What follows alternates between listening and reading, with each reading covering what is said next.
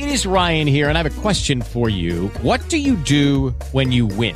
Like, are you a fist pumper, a woohooer, a hand clapper, a high fiver? I kind of like the high five, but if you want to hone in on those winning moves, check out Chumba Casino. At ChumbaCasino.com, choose from hundreds of social casino-style games for your chance to redeem serious cash prizes. There are new game releases weekly, plus free daily bonuses. So don't wait. Start having the most fun ever at ChumbaCasino.com. No purchase necessary. VGW. Void where prohibited by law. See terms and conditions. 18+.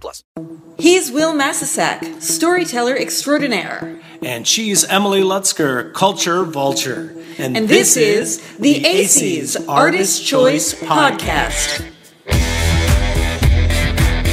The Aceys are the Artist Choice Awards, inclusive awards recognizing achievements in film as voted upon by people working in the arts. You are listening to the Aceys Artist Choice Podcast, Season 3, Episode 2, as we continue our quest to talk to lots of different people who are artists and creatives about 2017 films and just generally talking about the movies. That's what we do here. And I am your host, Wil Masisak, and with me today is a special guest who is originally from, I'm going to say he's originally from the East Coast. I think Brooklyn, New York might be close to the right answer, but we'll let him answer. He is the writer, director, cinematographer. You might have seen his work in the anthology film Prison and some other exciting stuff. He's Lee Peterkin, and he is with us. How are you, sir? Great. How are you doing? I'm alive. I'm in California. You know, you're a relocated to California person. That's what I gathered, right? Yeah, I'm living in Los Angeles now. From New York, from Westchester, New York. Actually, I was born in Sleepy Hollow. And but you with your head though. You were not born without a head. Got my head. Made it out alive, which is the important part. And then I lived in Brooklyn for close to 10 years, and then ended up here in Los Angeles. So did you bring your skinny jeans with you to Los Angeles? Like, do you live in Silver Lake or Echo Park or this kind of? Yes, I did. I brought my skinny jeans and moved to Thai Town. Oh yeah, close enough. You're right around the corner from Silver Lake. Yeah, there you go. Perfect. So, you know, in the spirit of the Aceys, I don't know, you know, it's. I think you're sort of you're a new recruit. So, you know, really, the thing that's interesting about this is talking to people who are not just film people, although you know, film people have an interesting take on films, but just people who are creatives and kind of have a little bit broader palette on films that they see and just in the way that they think about them and are interested in them, because you know there's a little bit of a homogenization of the bigger films, and so kind of have this whole whole swath of films that are very often overlooked, or performances, or the kinds of storytellers that are overlooked. So in that context, you know, let's talk about what you liked. The last episode was the last episode of the podcast. We talked about stuff we hated about everything. So I'm going to start you very specifically with something that you really liked from the 2017 films, and let's talk a little bit about what you like. Well, the films that I enjoyed from 2017 are, looking back, I mean, I don't know if I guess Phantom Thread doesn't really. That counts. Came out in December. Oh, it totally counts. And it's an auteur, director, you know. Sure. It totally counts as a 2017 film, because I don't, you know. But you... sure, I just feel like I got to get that one out of the way because it's so glaringly at the forefront of, you know, the best films of 2017. And that's my favorite. I mean, I, Tonya was fantastic. Okay, we're gonna talk about I, Tonya, because I haven't seen Phantom Thread yet. I, Tonya is my favorite film of the year, so we'll get to that. But tell me, before you go on, let's talk a little bit about Phantom Thread. I mean, I think most people are familiar with Daniel Day-Lewis's work, and they're pretty familiar with the director whose name escapes me right now. Director of Phantom Thread. It's are you talking about Paul Thomas Anderson? Paul Thomas Anderson. I was trying to think. I knew it was Anderson, and I was like, I know it's not Wes. Yeah, Anderson. Yeah. So, but what made the film special for you? It's a hypnotic film, and it's the wonderful thing about Paul Thomas Anderson in general is how he can take a story where, if you were to give somebody the synopsis, it would sound like it would be like a boring or kind of lowbrow movie. Like if you look at Boogie Nights and say, like, yeah, it's a movie about the porn industry, your expectations would be completely unlike what the actual like outcome of what the movie is. And it's similar here with Phantom Thread. He crafts a story based on a clothing designer in the 1950s in London, England. So just off the bat, that's like, sounds like some sort of like stale BBC drama, but it's his approach really that is encapsulating, is engrossing, is hypnotic. I think like the amount of I guess research that went into the creating and crafting of the story itself and the details that they included are evident in what you see. And it's I think it's what cinema to me or movies are, which is a well-told story using all of the grammar of the language of cinema. Sure. There's symbology in the imagery itself, in the language of the dialogue, in the cutting of the story, in the camera movement, in the pacing. Because that's the thing, people. Yeah. I mean, it's a little bit of a lost taste to have a pacing for a film that's a little bit slower but still really engaging. Yeah, I think that's the challenge of modern day cinema. How you can tell a story that's still patient but stimulating.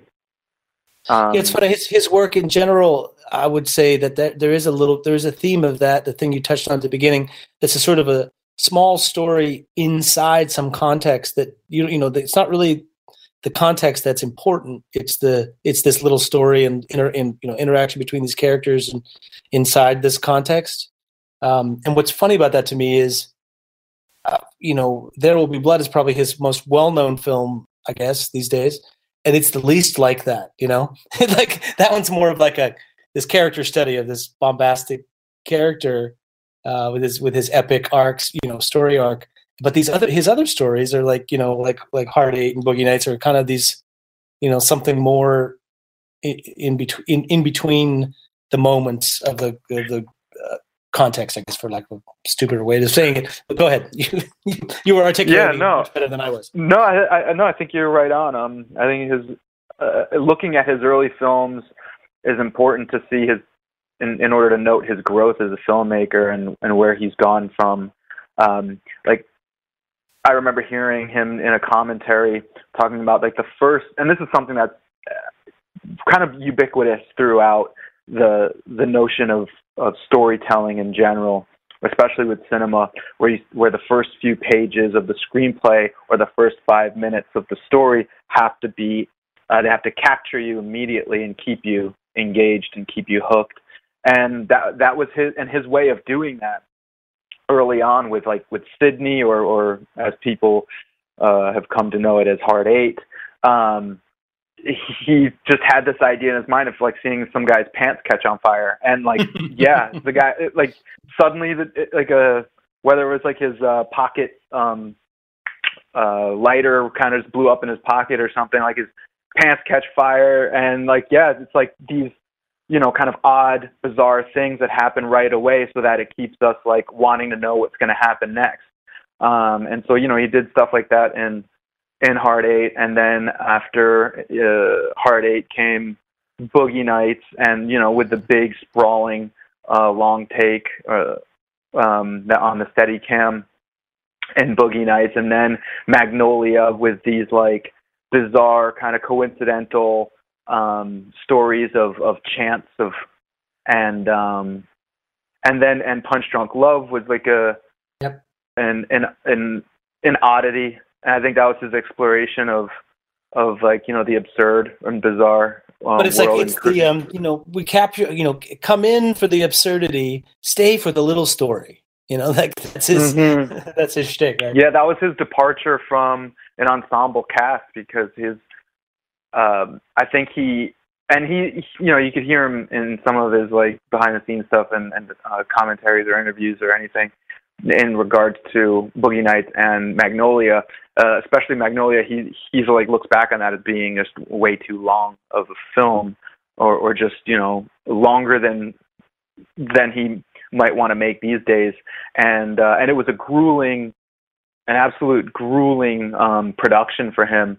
So when after making Magnolia, he was like, let's try something different with production. Let's make it smaller. Let's make the cast smaller. Let's go at it in a completely different way, sure. which was interesting. They would he wrote the screenplay, they would shoot a bit of it, and then they would edit, look at it, realize they needed to change stuff, and they'd go out back and shoot more.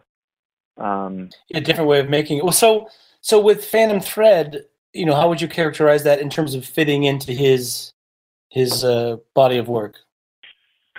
I think it's a culmination of a lot of these approaches that he's done before and seeing what works and what doesn't work. And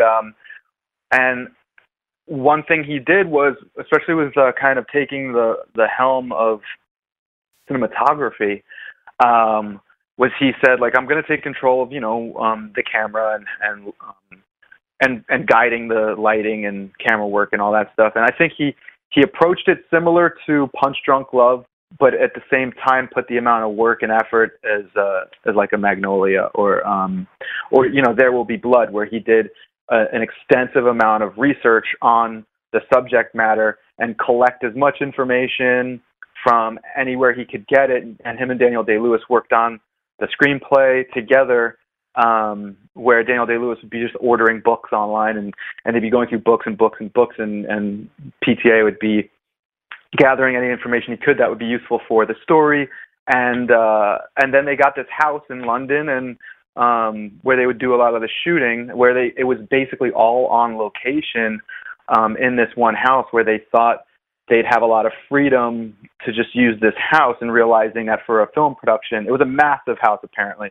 And when they actually got into the production of it, realizing how much smaller the house became once they got all the equipment and people inside. But at the same time, it felt a little bit more intimate, because it wasn't some studio set. You know, it was an actual home that they could work within. And he also, the way I found he works with actors is he lets them go. You know, he lets the actors work and bring what they have to the creative nature of the project. Yeah, which can be wonderful when it works. It can be a disaster when you lose control of that. Yeah, I mean, I think one thing that he hasn't spoken to would be his ability to corral and guide performances, because he gives a lot of credit to the performers themselves, as he should, or as anyone should. You know, actors do an incredible amount of hard work when they're in front of the camera, and it takes a really good actor to lose themselves in the space and role and in the moment, and bring something truly different than anyone would ever think to the scene. But he has the ability to allow them to do that, and at the same time, you know, guide the performance to how it fits the mood of the story. And I think especially when it comes to Phantom Thread, the mood is so, I mean, it's so precise. It's like heart surgery or brain surgery, the way he works with, you know, how to guide the feeling, mood, pacing, and sequence of events in the story, so that like the performances are what's really driving the story home, and how the character arcs of Reynolds, Woodcock, and Alma shape and shift throughout the whole story. It's fine. It's very like fine, small movements, but you get somewhere by the end. Sure. Well, I mean, you know, it would be a movie that everyone who's interested in movies has on their list of things to see. It's just came out so late that I haven't managed to get there yet. I do want to move on and talk about I, Tonya, because I'm excited to talk with someone else who enjoyed it. But before we get there, why did other people you spoke to not enjoy it? Well, it just hasn't. No, not that. Not that I spoke to anybody who didn't enjoy it. I think a lot of people missed it because just missed out on it. Well, they just didn't. It didn't seem like it had any kind of like it wasn't worth taking the time to go and see it because it seemed a little bit sort of light, or what their expectations were a little different. But before we get into that, you hit on one of my giant pet peeves. Because you mentioned that you saw in a director's commentary something that Paul Anderson told you about storytelling that stuck with you. The loss of the director's commentary, right? So the movies that we're watching now, and it used to be, I used to love his commentaries, Wes Anderson. Like, there's just a few that were just so insightful, and like you learn so much about for better or worse. Sometimes some of them were really, I enjoyed things less after hearing them, but I really missed those. Go ahead. Yeah, that's honestly, that is your film school right there. If you were to just sit with film commentaries, you get everything right straight from the masters themselves. And what goes behind making these movies. I mean, if you go to actually the Criterion Collection on Filmstruck.com, they have commentaries, and I watched Coen Brothers. What was their first one? It was like I keep thinking Bloodwork, but it's something. Yeah, Blood Simple. There you go. Blood Simple. Watching the commentary on that was great because that was their first film, and they were talking about it. Their challenges and what they went through in making a low budget movie, and how they achieved certain shots that are now like so memorable from that film is incredible. So that's a great resource right there. But yeah, I mean, it is unfortunate that you miss out on commentaries. But you know what? I recently downloaded Citizen Kane from iTunes, and it came with extra features, including commentaries. Oh, great! Well, that's new. That's great. So I don't know if that's like the common thing on iTunes in general with purchasing movies, if they all come with extra features. But I was missing out on that for a while. I found a website called like filmschoolcommentaries.org or something where you would, they had just a plethora of just commentaries, and maybe you wouldn't even see the movie itself, but you get the audio commentary. But yeah, I think that's. Well, you also, if you saw Spinal Tap, this is Spinal Tap.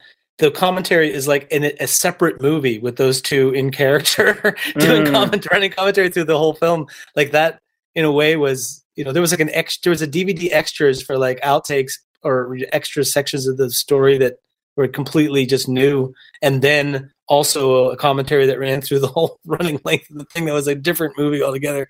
So that's great. I have to watch that because I've only seen the movie itself.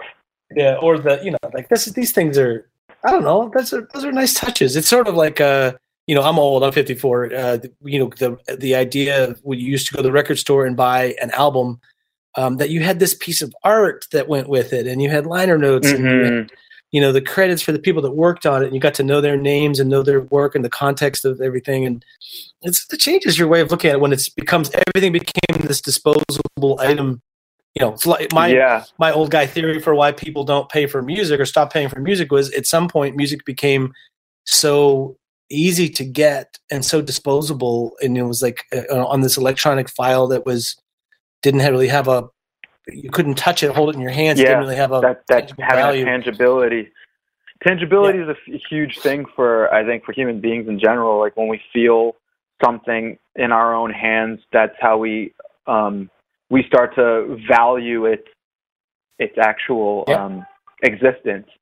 And so when you have something that's intangible as it's like a thought, then those intangibilities kind of lose value of the thing that you're talking about.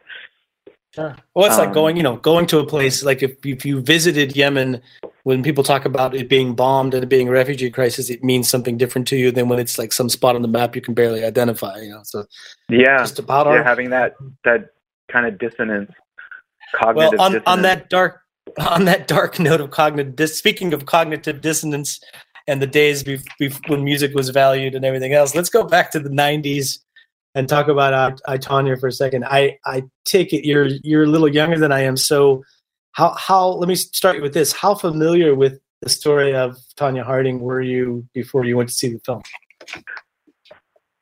All right, so if you were to ask me what had happened before I saw the movie, I'd say I'd probably fall into the category of people who would say, yeah, I think Tonya Harding like hit Nancy Kerrigan with a bat or something. I don't quite remember the exact like scenario, but I remember basically Nancy Kerrigan being injured in the knee because Tonya Harding like wanted to like win gold. That's pretty much like right. Which is completely wrong.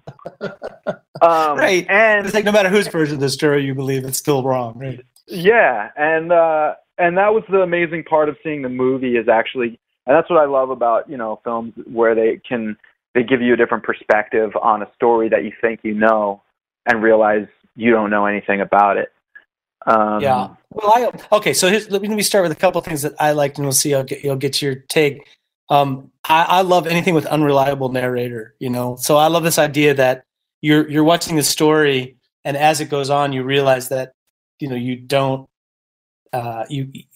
know which version of events to believe, and then it turns into like Rashomon, where you're like, I was just going to bring that up. Like every version of the story is both inaccurate and true. Like it's or to quote Slavoj Žižek, it's the story is more important the truth in the story is more important than the facts, right? Yeah. So anyway, Go ahead. You were gonna bring up that aspect of it as well.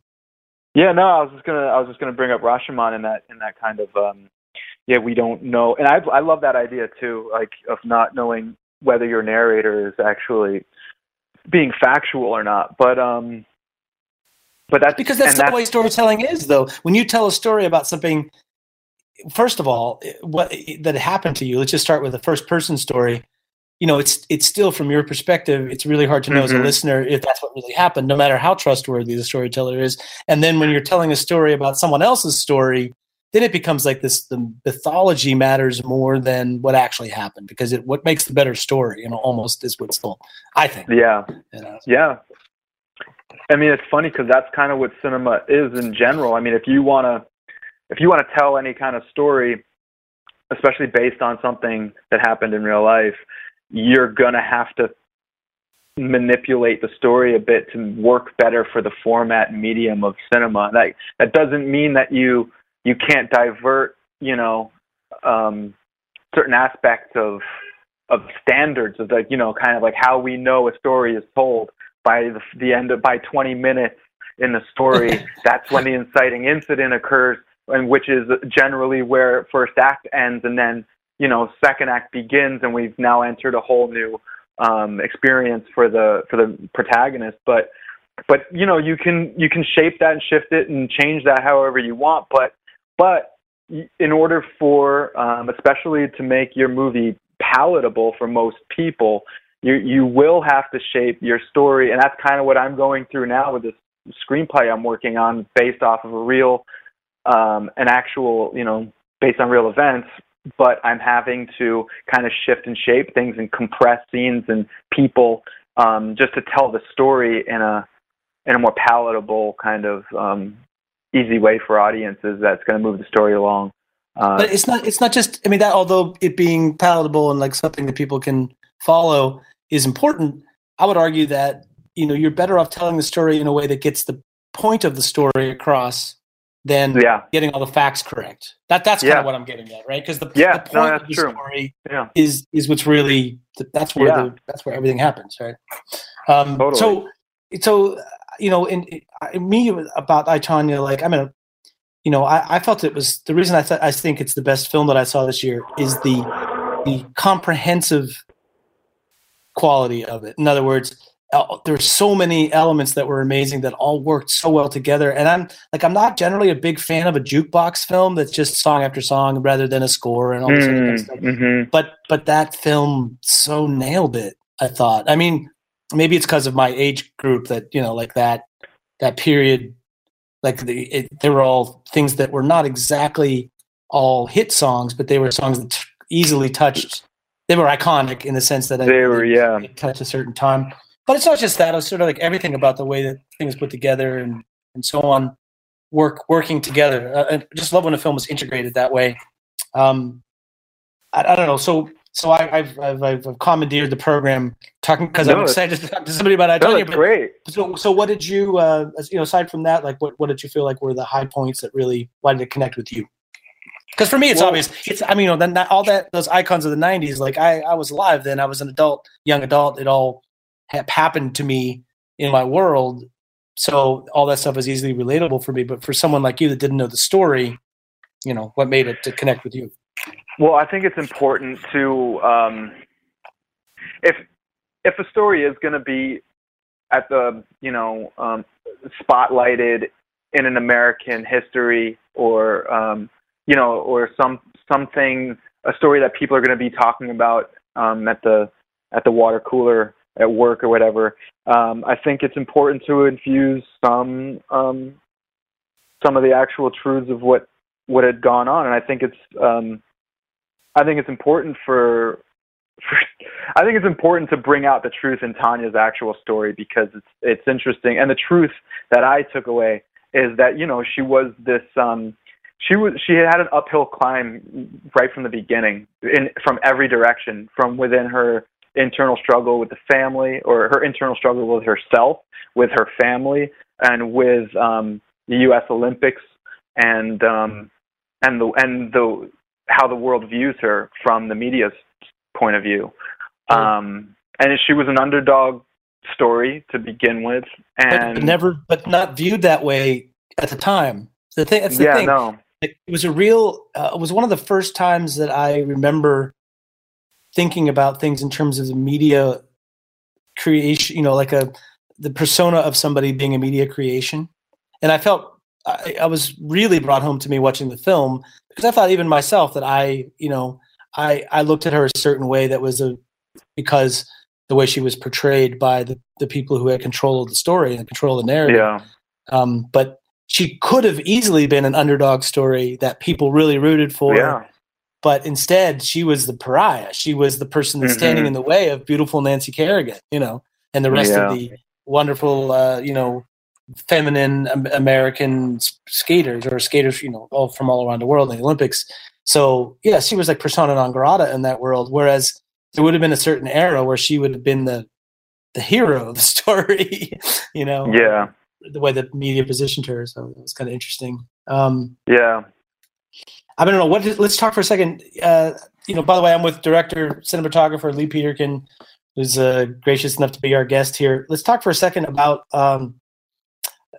just anything that comes to mind in terms of not just overall films, but specific performances. I know obviously we touched on these two things, these two films, but anything that stands out to you that the movie may not have been necessarily at the top of your list, but the performances or cinematography or something of this nature was memorable for you. Well, did you see Call Me by Your Name? No, have not seen it. It's the next DVD on top of my DVD player. No, but I haven't seen it. Well, yeah, I was just this kid Timothée Chalamet. Mm-hmm. So he was also in Lady Bird, and he was in Call Me by Your Name, and I thought his performance.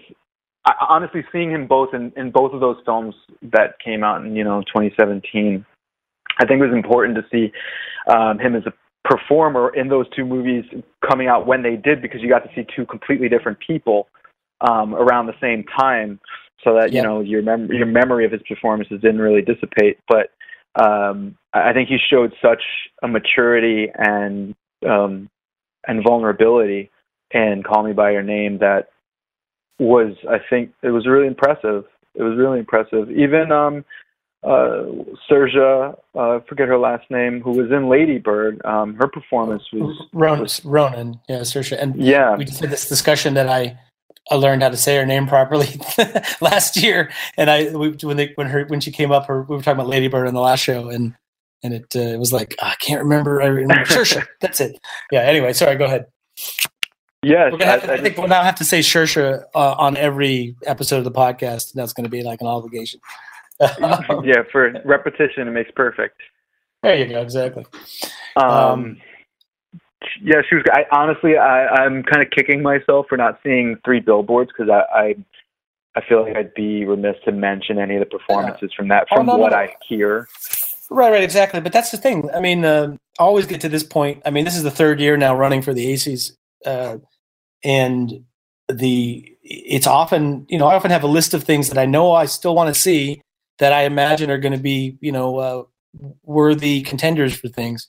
That I've already accumulated by the time I get to this point. And then when nominations are announced and I start hearing about things that I hadn't even thought about that weren't on my radar, that period between when nominations are announced and the voting is done, I've spent so much time the last couple of years, watching things that weren't even on my radar, that it's, the lesson I learned this year, I tried to see a lot more stuff before this time of year. It's like, as the year was going on, I tried to really keep up so that I didn't get this big backlog. But, the flip to that is that sometimes there's going to be too many movies to see. You can't see them all. Yeah, absolutely. I have 170 movies on my watch list, and it keeps growing.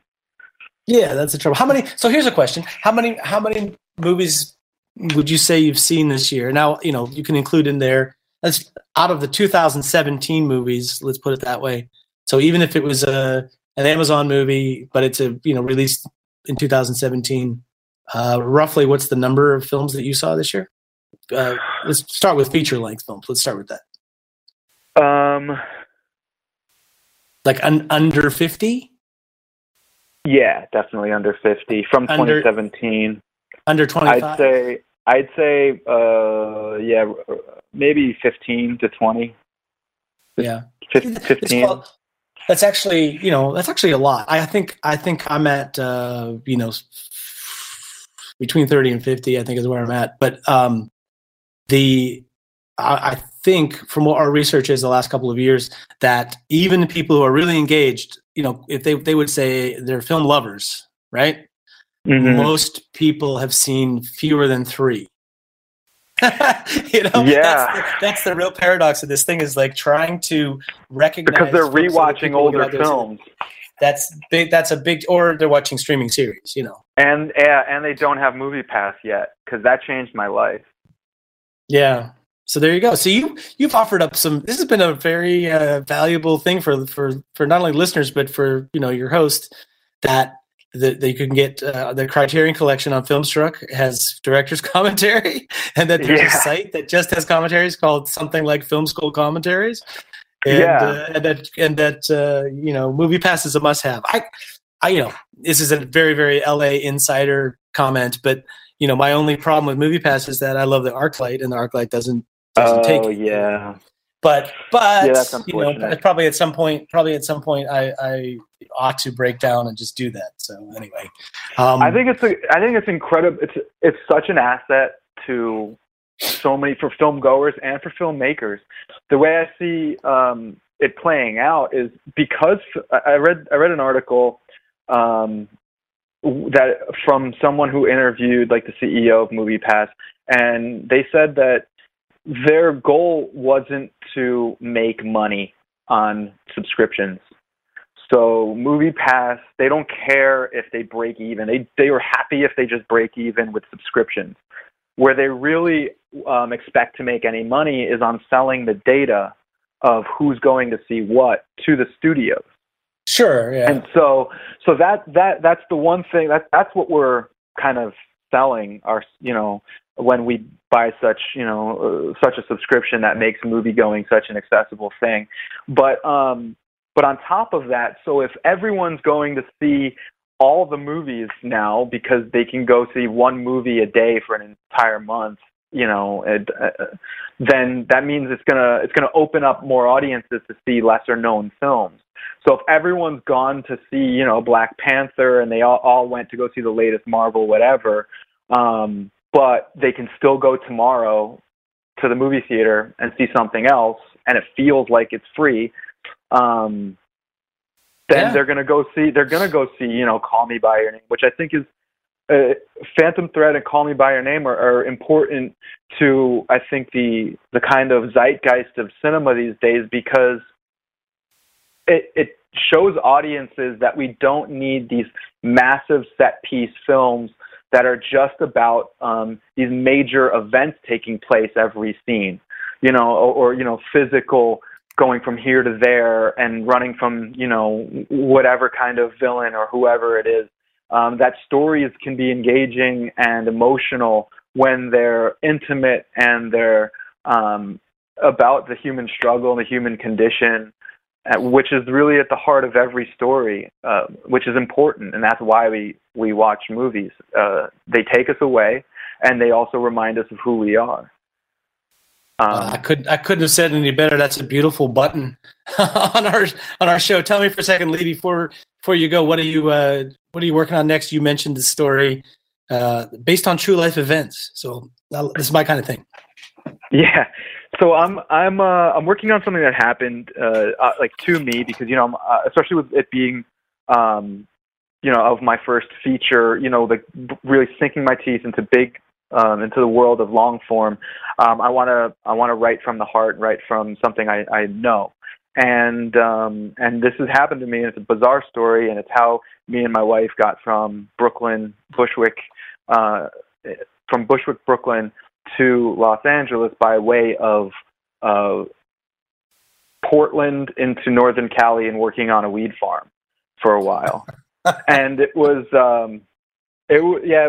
like a random story that led to a lot of bizarre events, and meeting like some characters that are beautiful and incredible and amazing and scary and all kinds of things. And so I'm writing about that story, and it's an interesting journey, but that's kind of that's what I'm working on. But it sounds like, you just described life, a weird story where somewhere in the middle of going from point A to point B, you got sidetracked into a weed farm. I mean, that's just like an archetype for life. Sounds like. Yeah. So, anyway, Lee, thanks for being with us. It was a great talk. I mean, I if you don't mind, I'll lean on you again sometime. We'll get back. We'll talk about more absolutely. Things that happened in the 90s or director's commentaries or something. We should do a whole show just on our favorite director's commentaries. Can I just throw this out there, because I found this website maybe sometime in like the fall of last year, and it's called Letterboxd.